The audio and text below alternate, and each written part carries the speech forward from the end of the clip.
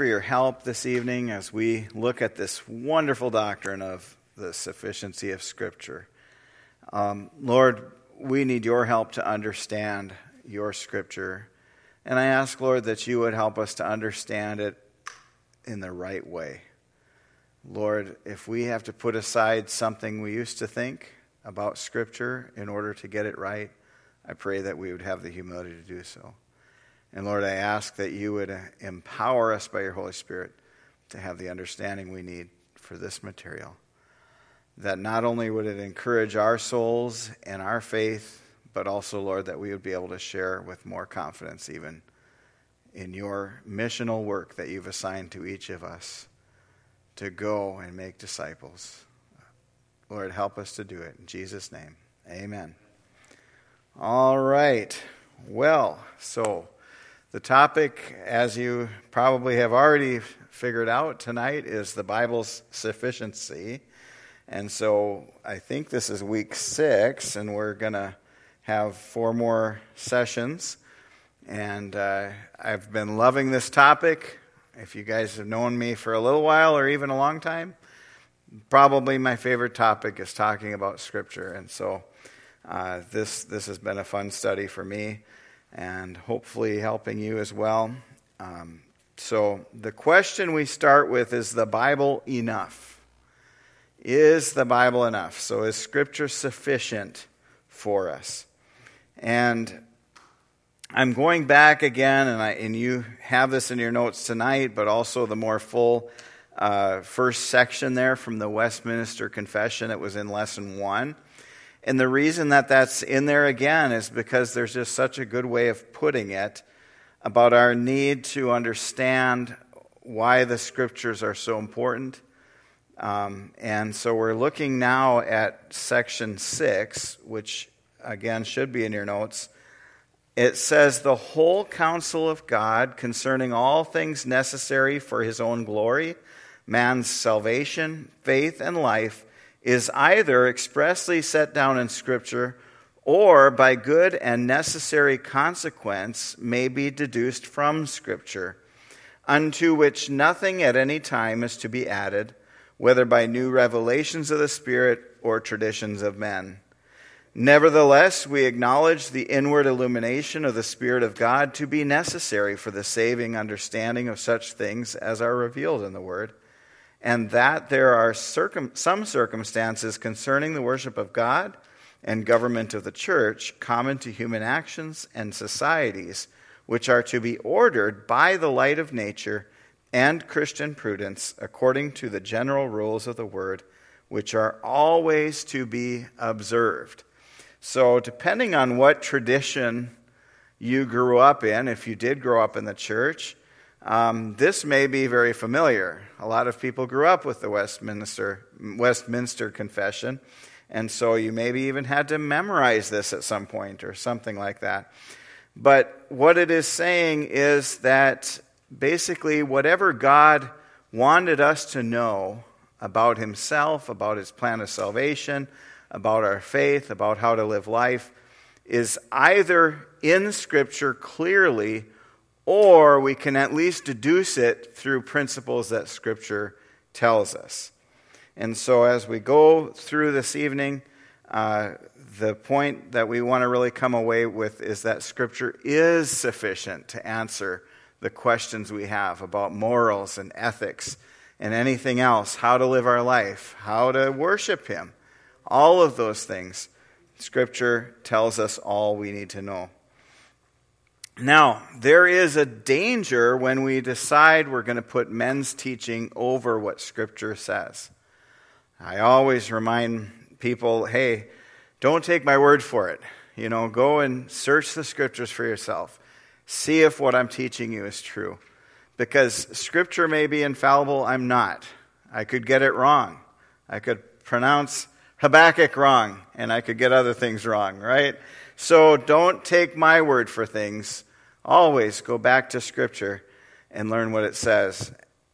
Isaiah 29:13-14 talks about this need to listen to God over men. It says, "The Lord said, because this people draw near with their mouth and honor me with their lips, while their hearts are far from me, and their fear of me is a commandment taught by men.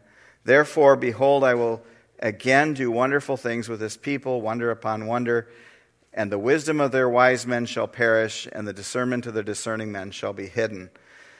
I want to focus in right on the middle part there. It says, their fear of me is a commandment taught by men. Their fear of me is a commandment taught by men. That's something that we need to really watch for, because when you really examine most bad teachings, most bad doctrines, even heresies, cults, and those things, every time you'll come down to this, that there's some commandment by men that has been given that is not biblical. And it's, in fact, they're putting their own words above God's. And then in Mark 7:8, it says, you leave the commandment of God and hold to the tradition of men. What's that about, right? Jesus is talking. What was one of his common rebukes of the Pharisees? And it was that they had all these rules that actually were outside of Scripture. They would have said, well, we're just trying to help people out to do the Scripture, so we're giving these specific additions to it so that people can live right. But Jesus said, you're honoring the tradition of men more than you're honoring God's own commandments. So we have a need to know Scripture, to understand it, and to obey it. And if we don't, we're at risk to believe false teachings. Okay? 2 Thessalonians 2:2, there's a warning from Paul not to be quickly shaken in mind or alarmed either by a spirit or a spoken word, or a letter seeming to be from us, to the effect that the day of the Lord has come. In that case, Paul's talking about a specific teaching that was out there. That was people were getting concerned. They were being told, hey, the second coming has already come, and you missed it, basically. You've been left behind, maybe, is what they were being told. And Paul said, no, you need to stick with what is Scripture, not what these other people are teaching. So when we talk about Scripture being sufficient, it just means Scripture's enough. It's enough for all of what we need to know to live as Christians, to mature as Christians, to grow, and so on. This Scripture keeps coming up in our series, and we'll see it again, 2 Timothy 3:15-17. How from childhood you have been acquainted with the sacred writings. And what can the sacred writings do for Timothy? Paul says they are able to make you wise for salvation through faith in Christ Jesus.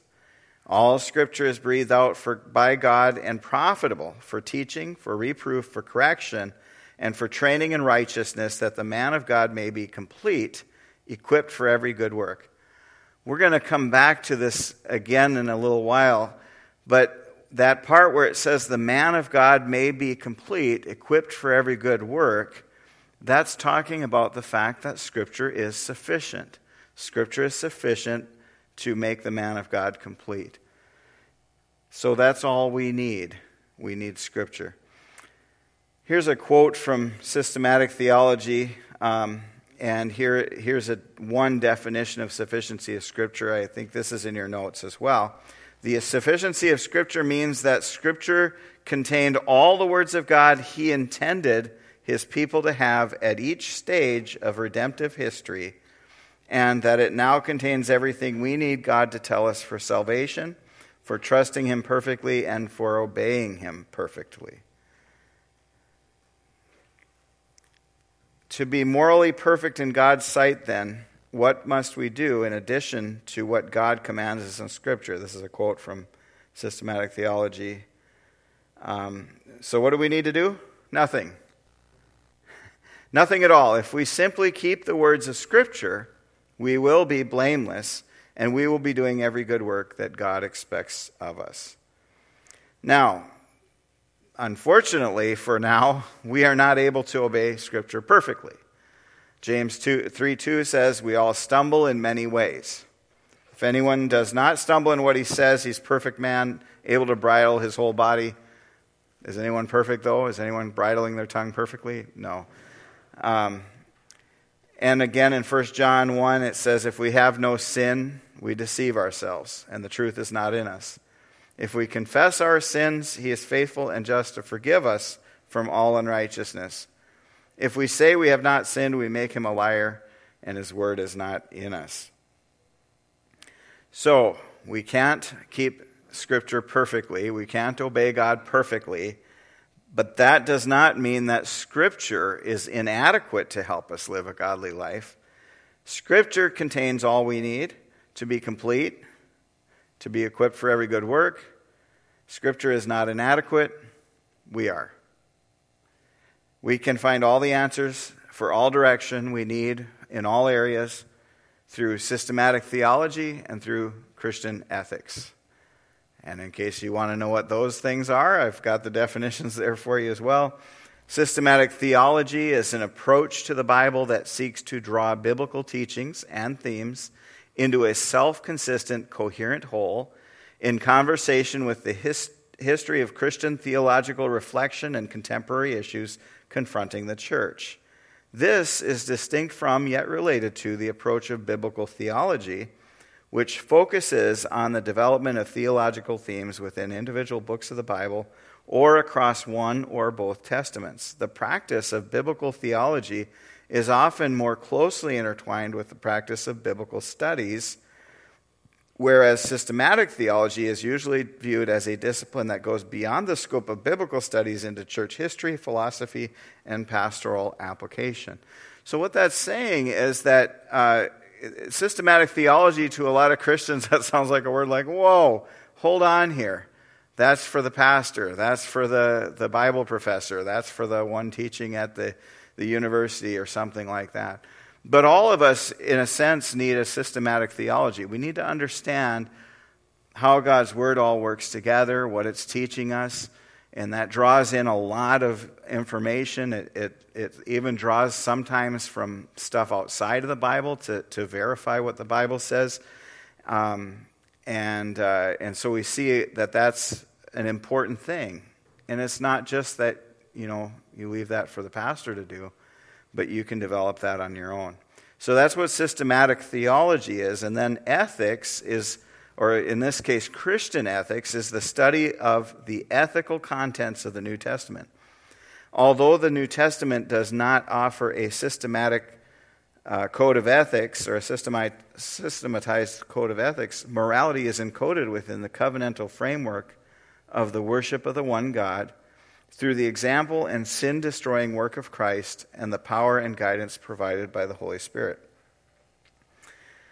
So one thing that we note here is this is a place where we have a difference with the Roman Catholics. Okay, they would say that we have not found all that God says to us about any particular subject until we have also listened to the official teaching of the church throughout its history. We would respond that although the history of the church may help us to understand what God says to us in the Bible, never in church history has God added to the teachings or commands of Scripture. Nowhere in church history outside of Scripture has God added anything that he requires us to believe or to do. If anything is added, as I started out with, that's outside of what God has told us, that's outside of Scripture. But Scripture is sufficient to equip us for every good work and to walk in ways to be blameless in God's sight. All right. Next, the amount of Scripture given was sufficient at each stage in redemptive history. What does that mean? So that means, for example, at the time of Moses' death, the first 5 books of the Old Testament, for extra credit, does anyone know a term that's used? Pentateuch, right? So at the time of Moses' death, the Pentateuch, or the first 5 books of the Bible, were sufficient for God's people at that time. So at any given time in redemptive history, God provided what was needed. So Scripture needs nothing added to it by people. And what God has not told us in Scripture, we do not need to know. Okay? This is a good verse to remember and maybe even at least memorize the address, right? Deuteronomy 29:29. When someone says, well, what does God think about this? And it's not something you know is in the Bible. The secret things belong to the Lord our God, but the things that are revealed belong to us and to our children forever, that we may do all the words of this law. What is revealed to us? God's word. We have God's word revealed to us, so that's what we need. Beyond that, the secret things belong to God. And we are forbidden from adding to Scripture. Deuteronomy 4:2, you shall not add to the word that I command you, nor take from it, that you may keep the commandments of the Lord your God that I command you. And Deuteronomy 12:32, everything that I command you, you shall be careful to do. You shall not add to it or take from it. Proverbs 35:6, every word of God proves true. He is a shield to those who take refuge in him. Do not add to his words, lest he rebuke you, and you be found a liar. And then finally, Revelation 22:18 and 19, I warn everyone who hears the words of the prophecy of this book, if anyone adds to them, God will add to him the plagues described in this book. And if anyone takes away from the words of the book of this prophecy, God will take away his share in the tree of life and in the holy city, which are described in this book. That's a pretty heavy penalty that's given to those who would add or take away from God's word. If Scripture has not told us precisely how to think or act, we can conclude that God has not required us to think or act in a certain way. With regard to that question, even though general principles from Scripture can guide us.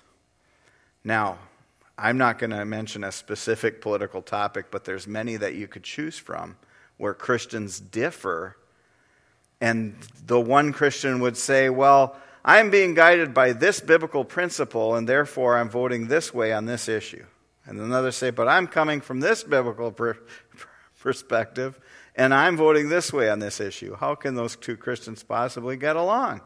Right? Well, they can because we're one in Christ, and they can because where Scripture is not explicitly clear on things, when we come to a disagreement on something like that, there's only one thing to remember.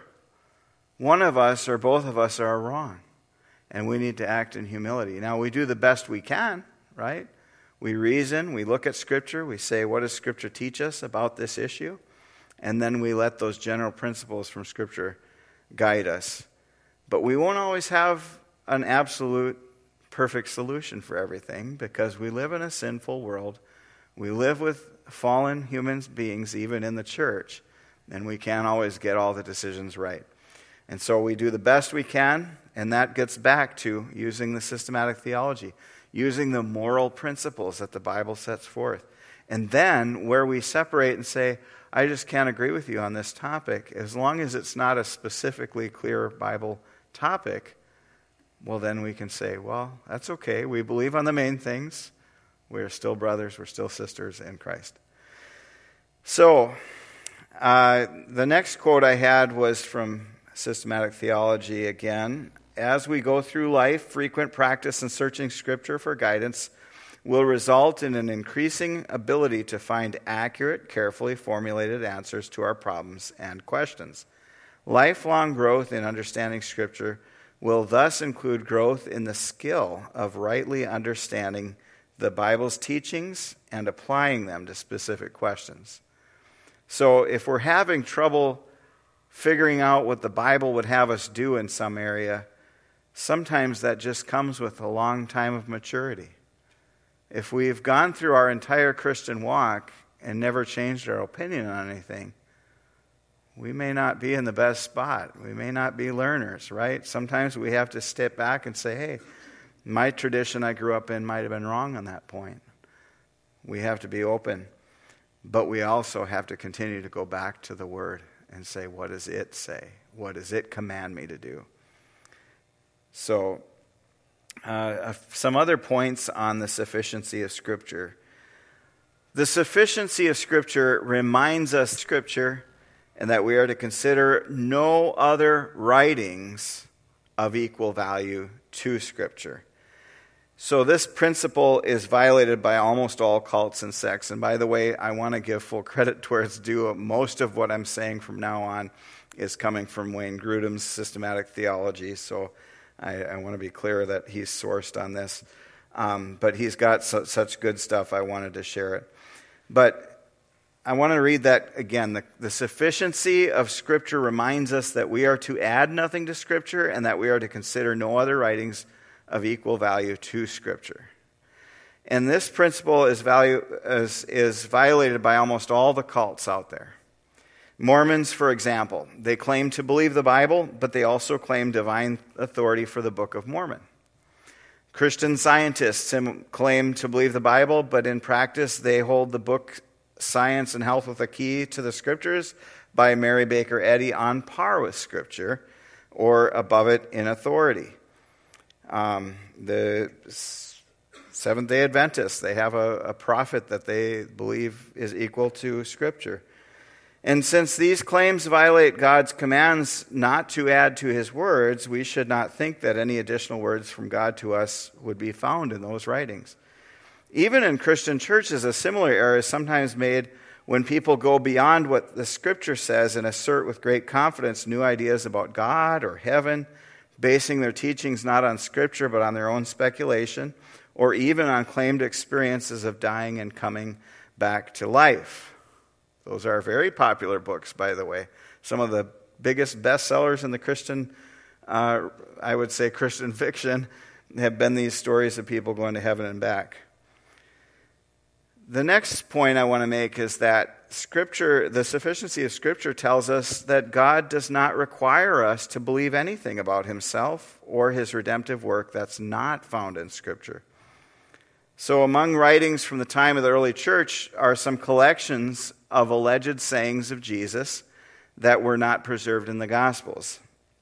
It's likely that at least some of the sayings of Jesus found in those writings are possibly accurate records of things Jesus said, but it's impossible for us to determine with any high degree of probability which sayings those are. But it does not really matter at all for our Christian lives if we never read any of those sayings, because God has caused to be recorded in Scripture everything that we need to know about Jesus' words and deeds in order to trust them and obey him perfectly. Remember what John wrote towards the end of his gospel. I write this to basically make sure that you can believe that these things happen. And if all of them were recorded, not all the books in the world would contain all the things that he could have said about Jesus. But we don't need more than what the Bible says. Those collections of sayings have maybe some limited value, maybe some research in the history of the church, and people can learn something about the history of the church from them, but they're no direct value for us whatsoever in learning what we should believe about the life and teachings of Christ or in formulating our doctrinal or ethic convictions. Next main point is that the sufficiency of Scripture shows us that no modern revelations from God are to be placed on a level equal to Scripture in authority. No modern revelations from God are equal to Scripture in authority. At various times throughout the history of the church, and particularly in the modern charismatic movement, people have claimed that God has given revelations through them for the benefit of the church, but we can evaluate those claims. We have to be careful not to allow those claims to be placed on par with the revelations that are in Scripture. We have to insist that God does not require us to believe anything about himself or his work in the world that is not contained in Scripture. I am not required to believe someone who walks up to me and says, "Jason, I have a word from the Lord for you, and here's what it is." I'm not required to believe that. I'm required to believe Scripture. Does that make sense? There's a difference. And so we have to insist that God doesn't require us to obey that. And the Bible contains everything we need for God that God told us for trusting and obeying him perfectly. And it should also be noted that whenever challenges to the sufficiency of Scripture have come in the form of other documents to be placed alongside Scripture, the result has always been to de-emphasize the teachings of the Bible itself and to begin to teach some things that are contrary to Scripture. And that's a danger of which the church is constantly needing to be on the wherefore, okay? It's always a battle. It's been a battle since Paul was writing his letters. It's a battle today. The various bad teachings and heresies may have changed flavors a little bit, but the basics are always the same, okay? We have to be in God's Word to know and be able to discern when we're taught something that's against it. Next point, with regard to living the Christian life, the sufficiency of Scripture reminds us that nothing is sin that is not forbidden by Scripture, either explicitly or implication. So to walk in the law of the Lord is blameless, Psalm 119:1. Therefore, we are not to add prohibitions to those already stated in Scripture. In other words, we don't get to say, I'm adding another sin to the list. This thing is a sin. It's because I don't like it, I don't like onions, so I'm going to make putting onions on your sandwich a sin, okay? I don't get to do that. And that's a silly example, but there are actually examples out there. This is one of the things that Jesus was focused on. For example, Grudem gives for an individual to drink coffee or Coca-Cola, or to attend movie theaters, or to eat meat offered to idols. But some specific teaching or some general principle of Scripture may be shown to prohibit those or other activities. But we must insist that these activities are not in themselves sinful, and they are not in all situations prohibited by God for His people. And this is also an important principle because there is always the tendency among believers to begin to neglect the regular daily searching of Scripture for guidance, and to begin to live a life that's made up of written or unwritten rules, or even denominational traditions, or even local church traditions concerning about what one does or does not do in the Christian life. Furthermore, whenever we add to the list of sins that are prohibited by Scripture itself, there will be harm to the church and to the lives of individual believers. The Holy Spirit will not empower obedience to rules that do not have God's approval from Scripture, nor will believers generally find delight in obedience to commands that do not accord with the laws of God written in their hearts. In some cases, Christians may repeatedly and earnestly plead with God for victory over supposed sins that are in fact no sins at all. Yet no victory will be given, for the attitude or action in question is not in fact a sin and is not displeasing to God.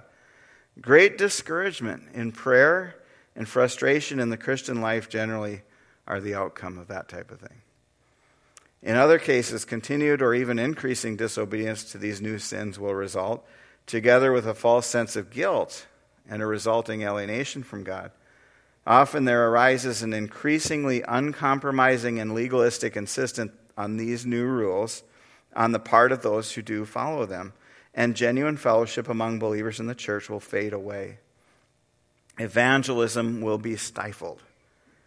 The silent proclamation of the gospel that comes from the lives of believers will at least seem to outsiders to include the additional requirement that one must fit this uniform pattern of life in order to become a member of the body of Christ. One clear example of such an addition to the commands of Scripture is found in the opposition of the Roman Catholic Church to artificial methods of birth control, a policy that finds no valid support in Scripture. Widespread disobedience, alienation, and false guilt have often been the result. Yet such is the propensity of human nature to make such rules that other examples can probably be found in the written or unwritten traditions of almost every denomination. Are we excluded? Maybe not. We'll have to keep working on it. And then the next point is that the sufficiency of Scripture also tells us that nothing is required of us by God that is not commanded in Scripture either explicitly or by implication. Okay? Nothing is required of us by God that is not commanded in Scripture either explicitly or by implication. This reminds us that our focus of our search for God's will ought to be in Scripture, rather than on seeking guidance through prayer for changed circumstances or altered feelings or direct guidance from the Holy Spirit apart from Scripture. it also means that if someone claims to have a message from God telling us what we ought to do, we need never assume that it is sin to disobey such a message unless it can be confirmed by the application of Scripture itself to that situation. So someone might tell you, sister, I have a word from the Lord. You're not supposed to be driving that kind of car. You need to buy this. Well, unless you find that in Scripture, you don't have to obey that kind of thing. Okay, now that's, again, I'm giving a little silly examples. But it could be more like, sister, I think that the Lord is calling you to be the head of our women's ministry. Now we're starting to manipulate people a little bit, aren't we? And so we got to be careful with that. Unless you can find it directly in Scripture, whatever someone else says to you is not required of you to obey. Okay? The discovery of this great truth could bring tremendous joy and peace to the lives of thousands of Christians who, spending countless hours seeking God's will outside of Scripture, are often uncertain about whether they have found it, right? They don't know if they found God's will because all they do is spend their time searching everywhere except in Scripture. And they can't understand why they can't figure out what they think God is telling them to do. They need to go to Scripture. In fact, many Christians today have very little confidence in their ability to discover God's will with any certain degree of certainty. So there's little striving to do God's will because who can know it? And little growth in holiness before God. But the opposite ought to be true. Christians who are convinced of the sufficiency of Scripture should begin eagerly to seek and find God's will in Scripture. They should be eagerly and regularly growing in obedience to God, knowing great freedom and peace in the Christian life. Then they would be able to say with the psalmist, I will keep your law continually forever and ever, and I shall walk at liberty because I have sought your precepts. Great peace have those who love your law. Nothing can make them stumble. And I don't have that in your notes. It's Psalm 119, 44 and 45, and verse 165. The sufficiency of Scripture reminds us that in our doctrinal and ethical teaching, we should emphasize what Scripture emphasizes and be content with what God has told us in Scripture. Are we always content that Scripture is telling us what we need? Or do we constantly try to find one more little thing outside of it? There are some subjects about which God has told us little or nothing in the Bible. Remember, the secret things belong to the Lord our God. And the Bible, and that God has revealed to us in Scripture exactly what He deemed right for us. So we have to accept this and not think that Scripture is something less than it should be, or begin to wish that God had given us more information about subjects on which there are very few scriptural references. You know, there will be situations where we are confronted with a particular problem that requires a great deal of attention, far greater than the emphasis that it receives in the teaching of Scripture. But those situations should be relatively infrequent and should not be representative of the general course of our lives or ministries. It is characteristic of many cults that they emphasize obscure portions or teachings of Scripture. One thinks of the Mormon emphasis on baptism for the dead, a subject that is mentioned in only one verse in the Bible, in a phrase whose exact meaning is apparently impossible now to determine with certainty. But a similar error was made by an entire generation of liberal New Testament scholars in the earlier part of this century who devoted most of their scholarly lives to a futile search for the sources beyond or behind our present gospel narratives, or to a search for the so-called authentic sayings of Jesus. And unfortunately, a similar pattern has too often occurred among evangelicals within various denominations. The doctrinal matters that have divided many evangelical Protestant denominations from one another have almost uniformly been on matters on which the Bible places relatively little emphasis, and matters in which our conclusions must be drawn from skillful inference much more than from direct biblical statements. For example, abiding denominational differences have occurred or have been maintained over the proper form of church government. or the exact nature of Christ's presence in the Lord's Supper, or the exact sequence of the events surrounding Christ's return, the categories of persons who should be admitted to the Lord's Supper. These are all things that denominations argue over. The way in which God planned that the merits of Christ's death would be applied to believers and not applied to unbelievers. The proper subjects for baptism, the correct understanding of baptism of the Holy Spirit, and so forth. We should not say that these issues are unimportant, nor should we say that Scripture gives no solution to any of them. Indeed, with respect to many of them, a specific solution will be defended in subsequent chapters, and that'll be part of our studies later. But all of these topics receive relatively little direct emphasis in Scripture. So it's ironic and tragic that denominational leaders will often give much of their lives to defending precisely the minor doctrinal points that make their denominations different from others. Have you seen that happen? It happens everywhere. And the question he finishes with is, such effort really motivated by a desire to bring unity of understanding to the church?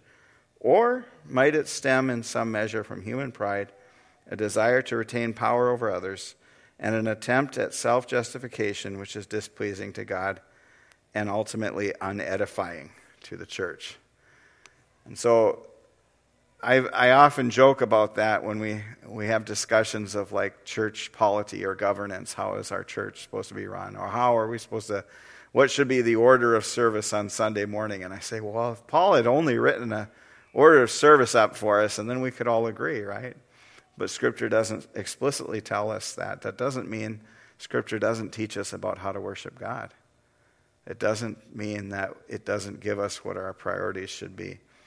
And so, with all of that said, I know that was really a lot, and I wanted to finish quickly, so I was kind of going fast there. But now we'll have some time for your discussion questions. So I think groups of 4 or 5 would be good, and we'll get there. So thanks for listening, and now you get to discuss.